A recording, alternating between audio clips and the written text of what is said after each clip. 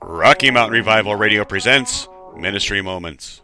Hey guys, it's Heath from Rocky Mountain Revival Radio. While spending time with the Lord today, I had the small revelation that the word Exodus sounds a lot like exit us. And then I kind of giggled a bit. I was then made aware that just like me, there are some of our listeners and viewers who are facing obstacles and struggles and challenges or difficulties in their lives, and they could use an exodus, or if you will, an exit from those circumstances placed before them. So please take a minute and let me pray with you.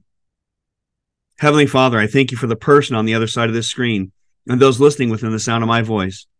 Father, you know the circumstances, challenges, or obstacles they are facing in their life right now. But I know, Father God, that according to 2 Kings 6:16, that you are mightier than anything that they might be facing, because what is in us is greater than that which opposes us. I pray that even though they feel like giving up, that they know that there is hope. I pray that they know that they don't have to face any of these struggles alone. I pray that they know that you are right there with them. I pray that with you, Father God, they know that they can overcome these things with your help, guidance, love, and provision. I pray right now that they would have the mindset of Moses to seek your presence and to boldly declare that they do not want to go unless you go before them. So, Father, I pray that you would lead them out of whatever situation or struggle or hardship that they find themselves facing right now. And, Father, I pray that they would have eyes to see that when they look up and face forward, that they will clearly see your backside moving before them. I pray that they will know for a fact that you, Father, go before them in this situation, and that you are leading them out of these situations in their own personal exodus.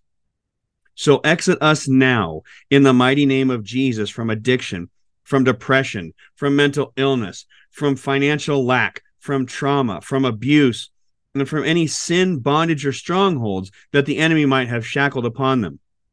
As your children, I pray they would find favor in your sight, Father God, and that you would exit us out of the seemingly hopeless and desperate situation that they are in, and into your welcoming and loving arms, because you are our refuge and our fortress. Father, we thank you that according to Deuteronomy 31:8, that you go before them, and that you'll be with them, and that you will not fail them nor forsake them. So, Father, I pray that you would give them supernatural endurance, supernatural strength, and give them a supernatural peace that surpasses all understanding. And I pray in the mighty name of Jesus that even now they would feel you comforting and embracing them, Father. I thank you again for the person on the other side of this screen and those listening within the sound of my voice. Father, I lift them up to you and trust that you have all of this under control. May they know your love and your peace and the joy that you have for them. May your blessings and your favor fall upon them. And I ask all of these things in the life-changing and mighty name of Jesus. Amen. Now remember, guys, you're not alone. Jesus loves you, and we love you. Hope you have a great week. Be blessed. This has been a Rocky Mountain Revival Radio Ministry Moment.